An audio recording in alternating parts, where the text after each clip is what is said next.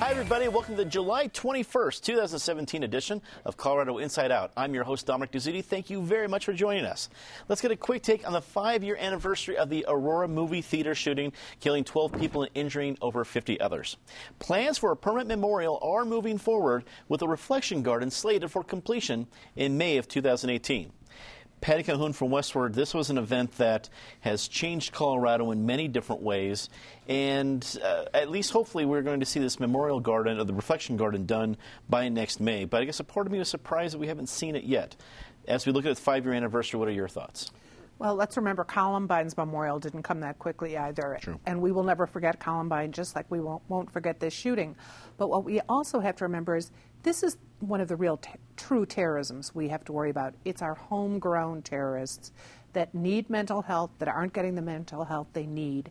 And that is certainly one of the moves we've seen since the Aurora Theater shooting, is more emphasis statewide on funding for mental health. David Copel from the Independence Institute and DU Law School, what would you point to as some of the bigger impacts from this event 5 years ago?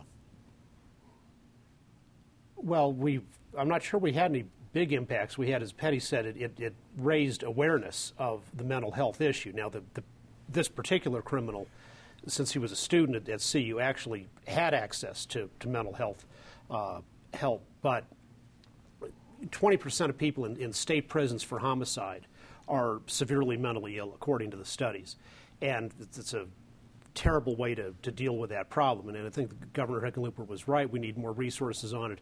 We've made some small steps in that regard, but there's much, much further to go, including having inpatient treatment available to the people who know they're decompressing and want to get the treatment and check themselves in, and far too often they're turned away because there are no beds available.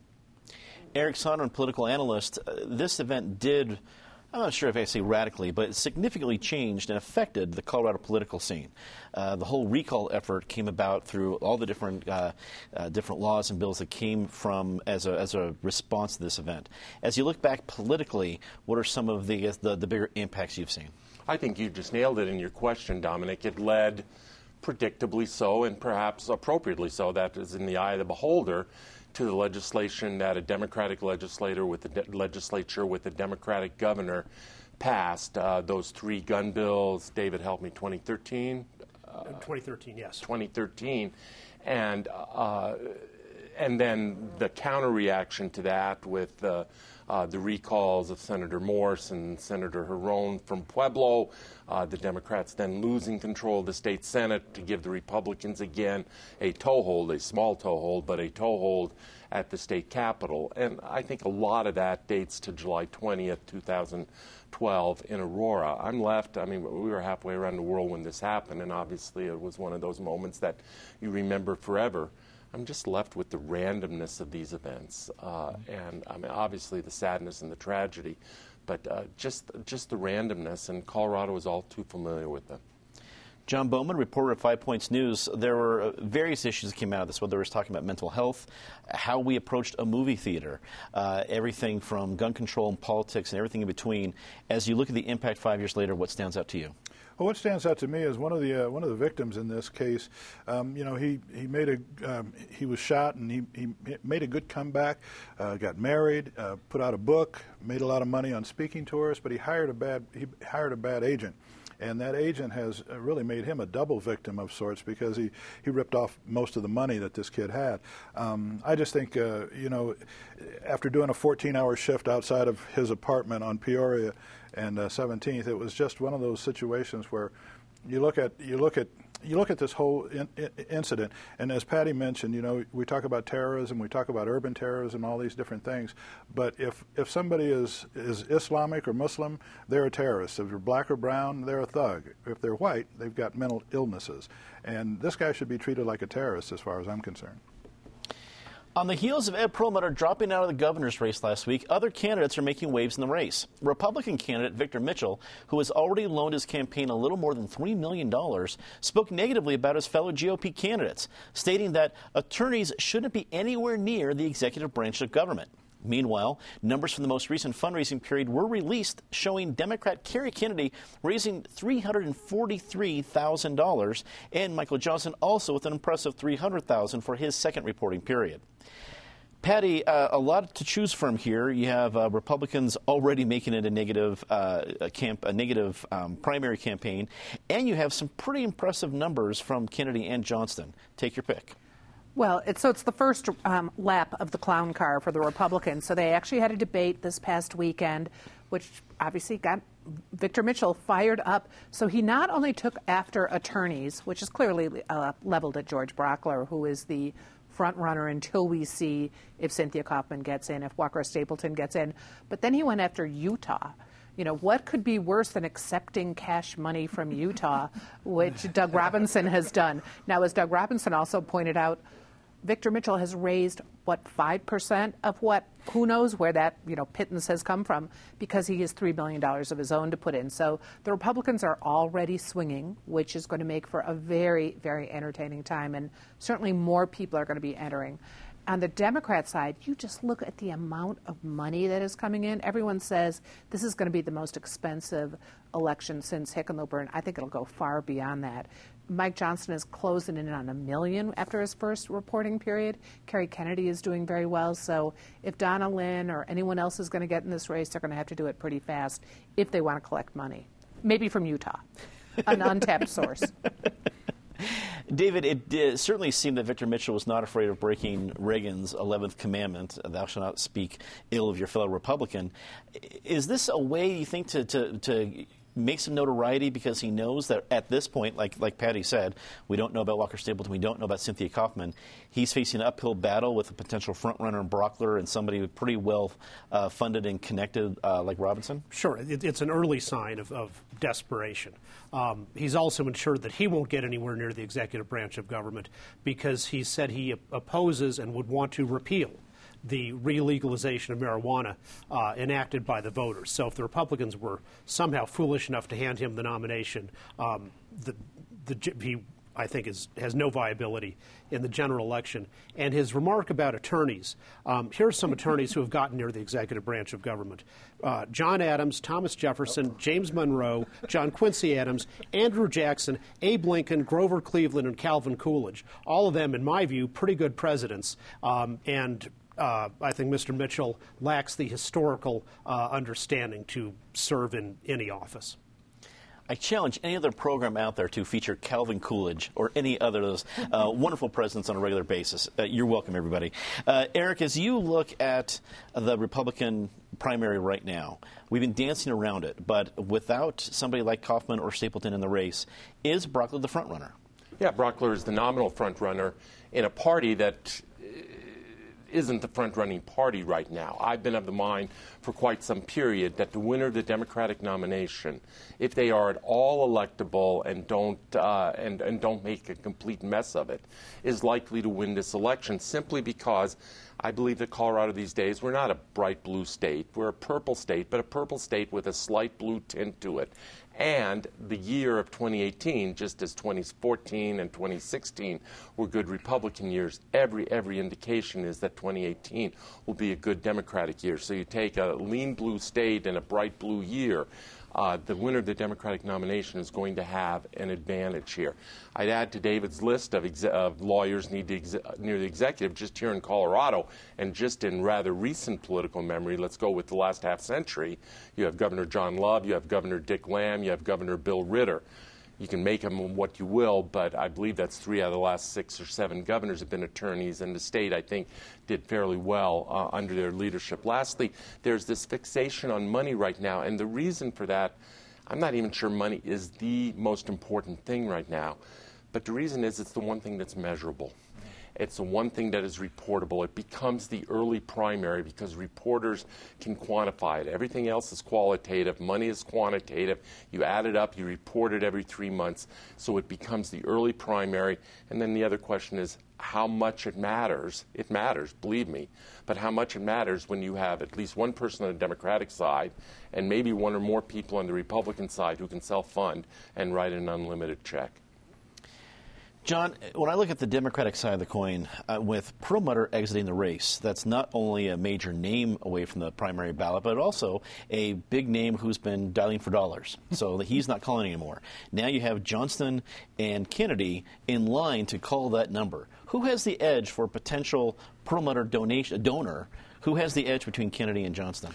Around the state, you would probably have to say Johnston, but at the same time, you know, we're talking about Mitchell. This is a guy. This is another guy, another millionaire who says, you know, I can win. Aren't we in the middle of one of these millionaire kind of guys like this already?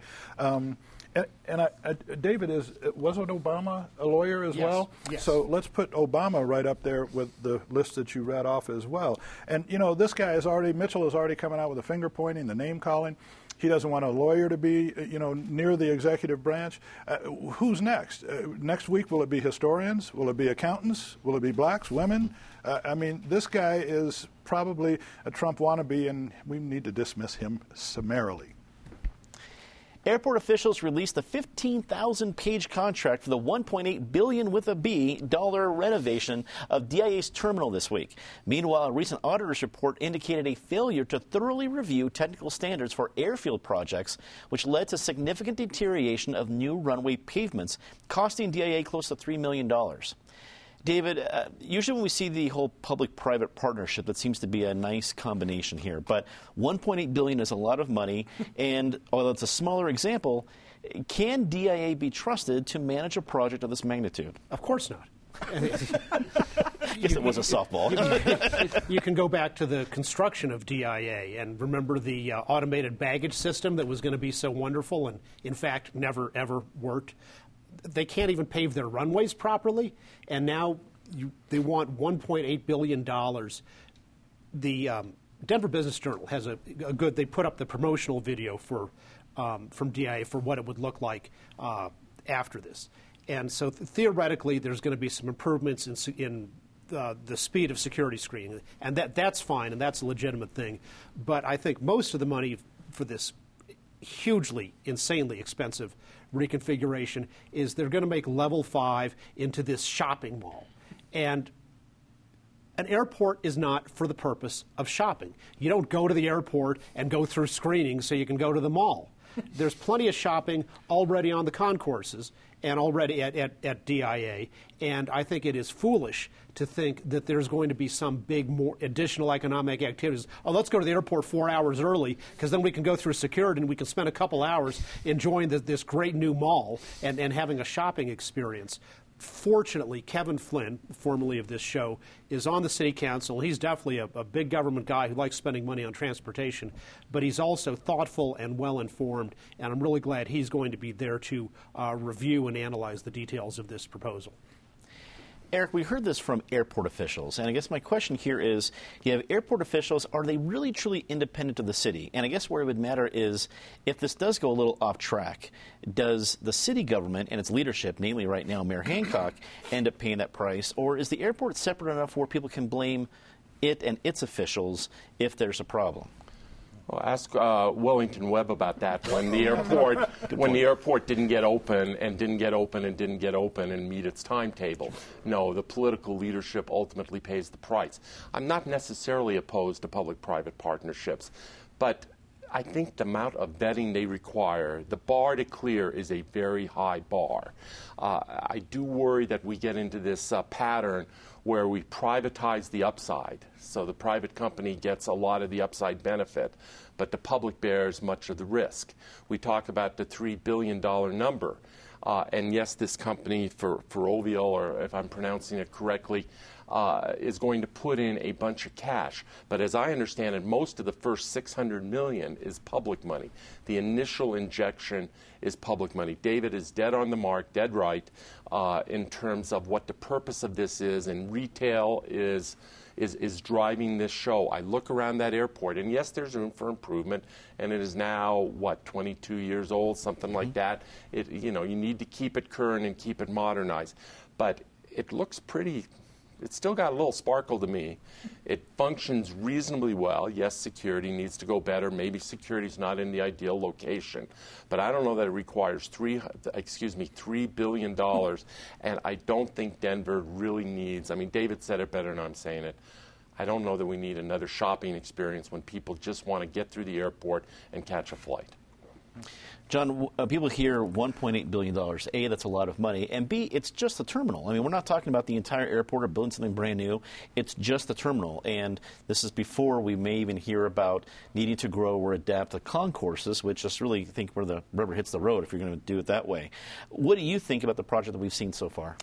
Well, you got to understand the airport is an enterprise zone with the city, so that the money that they generate out there doesn't go back to the general fund. So they are a little fiefdom of sorts unto themselves out there. I don't know if you saw the spot when they just announced the Paris flights direct from DIA, and so the mayor and Kim Day sitting there acting like they just got this wire, this Western Union, from Paris, saying the flights are going to start. This is all a situation out there where if Norm Early was still running for, in politics these days, I don't know if you remember when Norm Early started, he had a 43 share against Webb. And then this is when the airport was still in its planning stages, and they came up with an acronym DIA. And all of a sudden, they asked Early about DIA, and he said, "Oh, DOA? I think it's dead on arrival." And his numbers went from 43 down to about 3, and that's when Webb ended up winning. I think there has to be eyes on the airport, but at the same time, if this money will help make flying safer, if it will make pilots safer in the air and landing, if it will give the air traffic controllers who the president wants to privatize, if it will give them more tools to make it safe, then I say let's go for it. I can't imagine any of that going through the terminal, but, who knows. Patty, 15,000 pages in the contract. Besides David, who's going to read this thing? Kevin Flynn, I hope. And that's one of the great things about having him there. It's about as much time as you get to read yet another iteration of the health care bill. So you hope they take their time at City Council. You hope they don't find a little secret thing like, automated baggage system, which United was so hot on and which still haunts the bowels of DIA. Some of this I toured, and some of the things make some sense. The security I didn't understand till I walked through and saw where they were thinking about moving security. That makes sense because the security is a nightmare now. Even when it runs smoothly, you flee to your gate because you don't want to go through it. I think you would have plenty of time to go down and shop, and maybe those pilots will be able to buy Starbucks, which I guess is going to be a DIA too, so they'll at least stay awake during their flight, and that will be safer. But there's a lot going on in this plan, and if anything goes wrong, it will be the mayor and the city council who are ultimately responsible for this contract. It is not just DIA. Hopefully a lot of eyes on this one. U.S. Secretary of Education Betsy DeVos was met with protests this week during her trip to Denver to address the American Legislative Exchange Council. Hundreds of activists and teachers protested her visit on Wednesday, culminating on the steps of the state capitol. Eric, protests are becoming, I'm going to say a blasé, but we've seen a lot of them nowadays. Did this one make a difference seeing who was involved? It was predictable. Betsy DeVos has become a lightning rod. And let's be clear at the beginning, I'm not a huge Betsy DeVos fan. I might agree with a significant part of her ideology. I'm not sure she's the most qualified or, let's be blunt, the brightest bulb out there. I'm not even all that convinced why we have a U.S. Department of Education, or if so, why it needs to grow and grow. Education historically has been much more of a local responsibility. I understand there are now federal standards and all the rest. But this has just sent all the usual suspects running to their corner. The demonstration was a Colorado Education Association, CEA production. Those who were on the wrong political side, even within the Democratic Party from CEA, were summarily excluded or disinvited from this event. This was a union event. And it was just predictable. Democrats internally need to move beyond these fights. CEA and some of its allies continue to fight these rearguard actions against choice, against charters. I'm not talking about vouchers or any kind of privatization. They keep talking about the privatization of charters. There are maybe 2 or 3 out of 200-some charter schools in Colorado that are run privately. All the rest are nonprofits. There's a lot of hype, a lot of noise, and the Democratic Party needs to quit running to their corners on this issue and look to the future. John, Tay Anderson, the young man running for the Denver Public School Board, making some headlines mainly because of his age, was involved in this protest. Is that a healthy thing to be attached to if he's going to be running for the DPS school board? Probably not, but he's 18, so it's the exuberance of youth, maybe. But at the same time, having somebody like that on the school board might not be a bad idea, might not be a bad thing. We've, for years, had one woman she's had every job in the city, I think, except mayor. Happy Haynes was on the board. She was the president. She's now the chief of staff. She's on the parks, head of the Parks and Rec. So maybe having some new young blood in there might be a good thing. At the same time, with DeVos, 23 states now have 40 new laws relating to school choice this year alone. So I don't know where that's going to go in terms of Colorado, but as Eric mentioned, there are a ton of charter schools in the state, some private, some publicly funded. So this is not going to go away, bottom line. Patty, a protest by a federal official coming to town, is it going to make a difference with anybody else locally?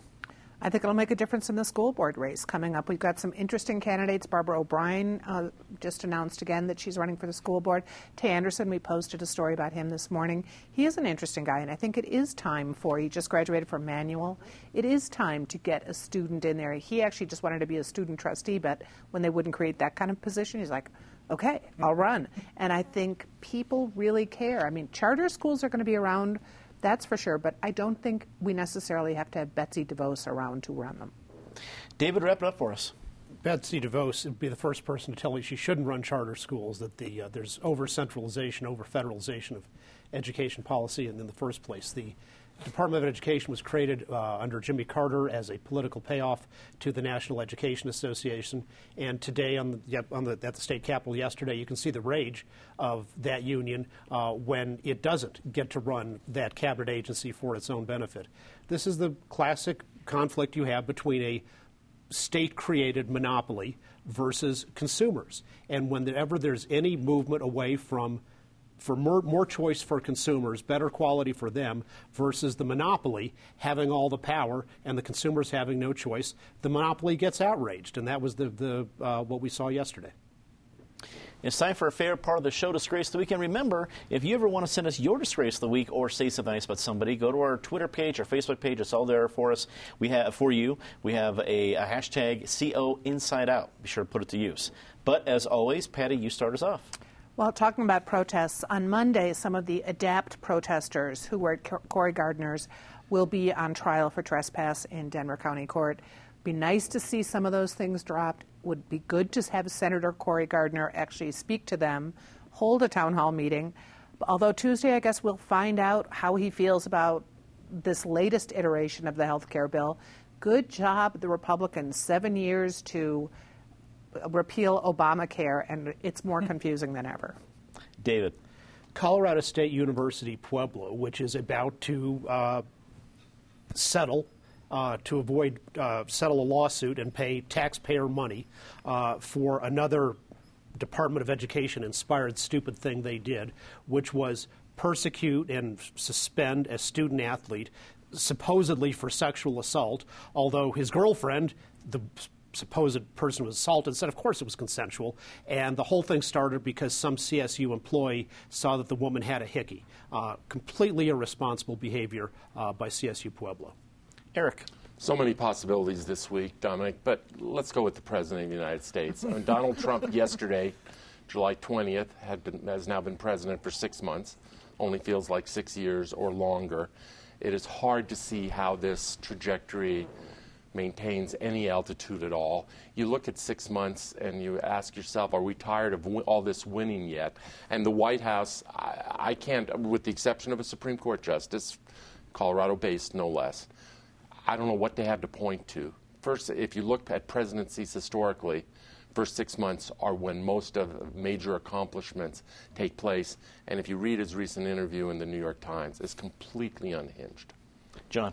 I say this bond issue that the mayor just unveiled this week. I mean, can we get a report card on where this money is going to be used? It's funny how the bond issues go in Denver, if you notice. They give enough to fund half of a project, and then they hit you up for the next election for the other half of the project. We've already started. We got to get more money to finish it. So the National Western will be the next one we want to keep our eyes on that one. Let's get to say something nice about somebody rather quickly. Patty. Speaking of the National Western has taken over the Denver County Fair. And when you think about it's a natural fit, stock show, county fairs. So hope it goes well there. The original founders seem very excited about it. So this weekend, get out to the National Western. David. Two quick things. Longmont Housing Authority Attorney David Herrera, who said, no, actually the police cannot search people's apartments without a warrant just because they can do that for somebody who's on probation. And the voters of Broomfield who defeated a recall effort against a city council person because he took a scientific approach to oil and gas issues. Eric. Hope I have the pronunciation right. Liu Xiaobo, the Chinese dissident, lead protester, recently died of liver cancer and won a Nobel Peace Prize in custody, and really showed the Chinese government for what they are as true authoritarians, true totalitarians. May he rest in peace. John. And I would say Chris Vanderveen from Channel 9. I don't know if you saw the piece that he did on the officers who were the first responders to the theater tragedy, but that's a must-see. And I guess parking will probably be cheaper at DIA than it is at Cherry Creek North. So. That is all the time we have tonight. Thanks for tuning in. We want to welcome a new important broadcast partner to our CIO family, 88.1 KDNK Public Radio in Carbondale, who now feature Colorado Inside Out every Tuesday morning at 5:30 a.m. as part of their public affairs block. Thanks for joining us. When you're in the Roaring Fork Valley, be sure to check them out. Speaking of the Roaring Fork Valley, be sure to check out the new season of Street Level, looking at the city of Glenwood Springs. As always, be sure to check out our CIO postgame segment on Twitter and Facebook. And for everyone here at Channel 12, I'm Dominic Dezzutti. Thanks for watching. Good night.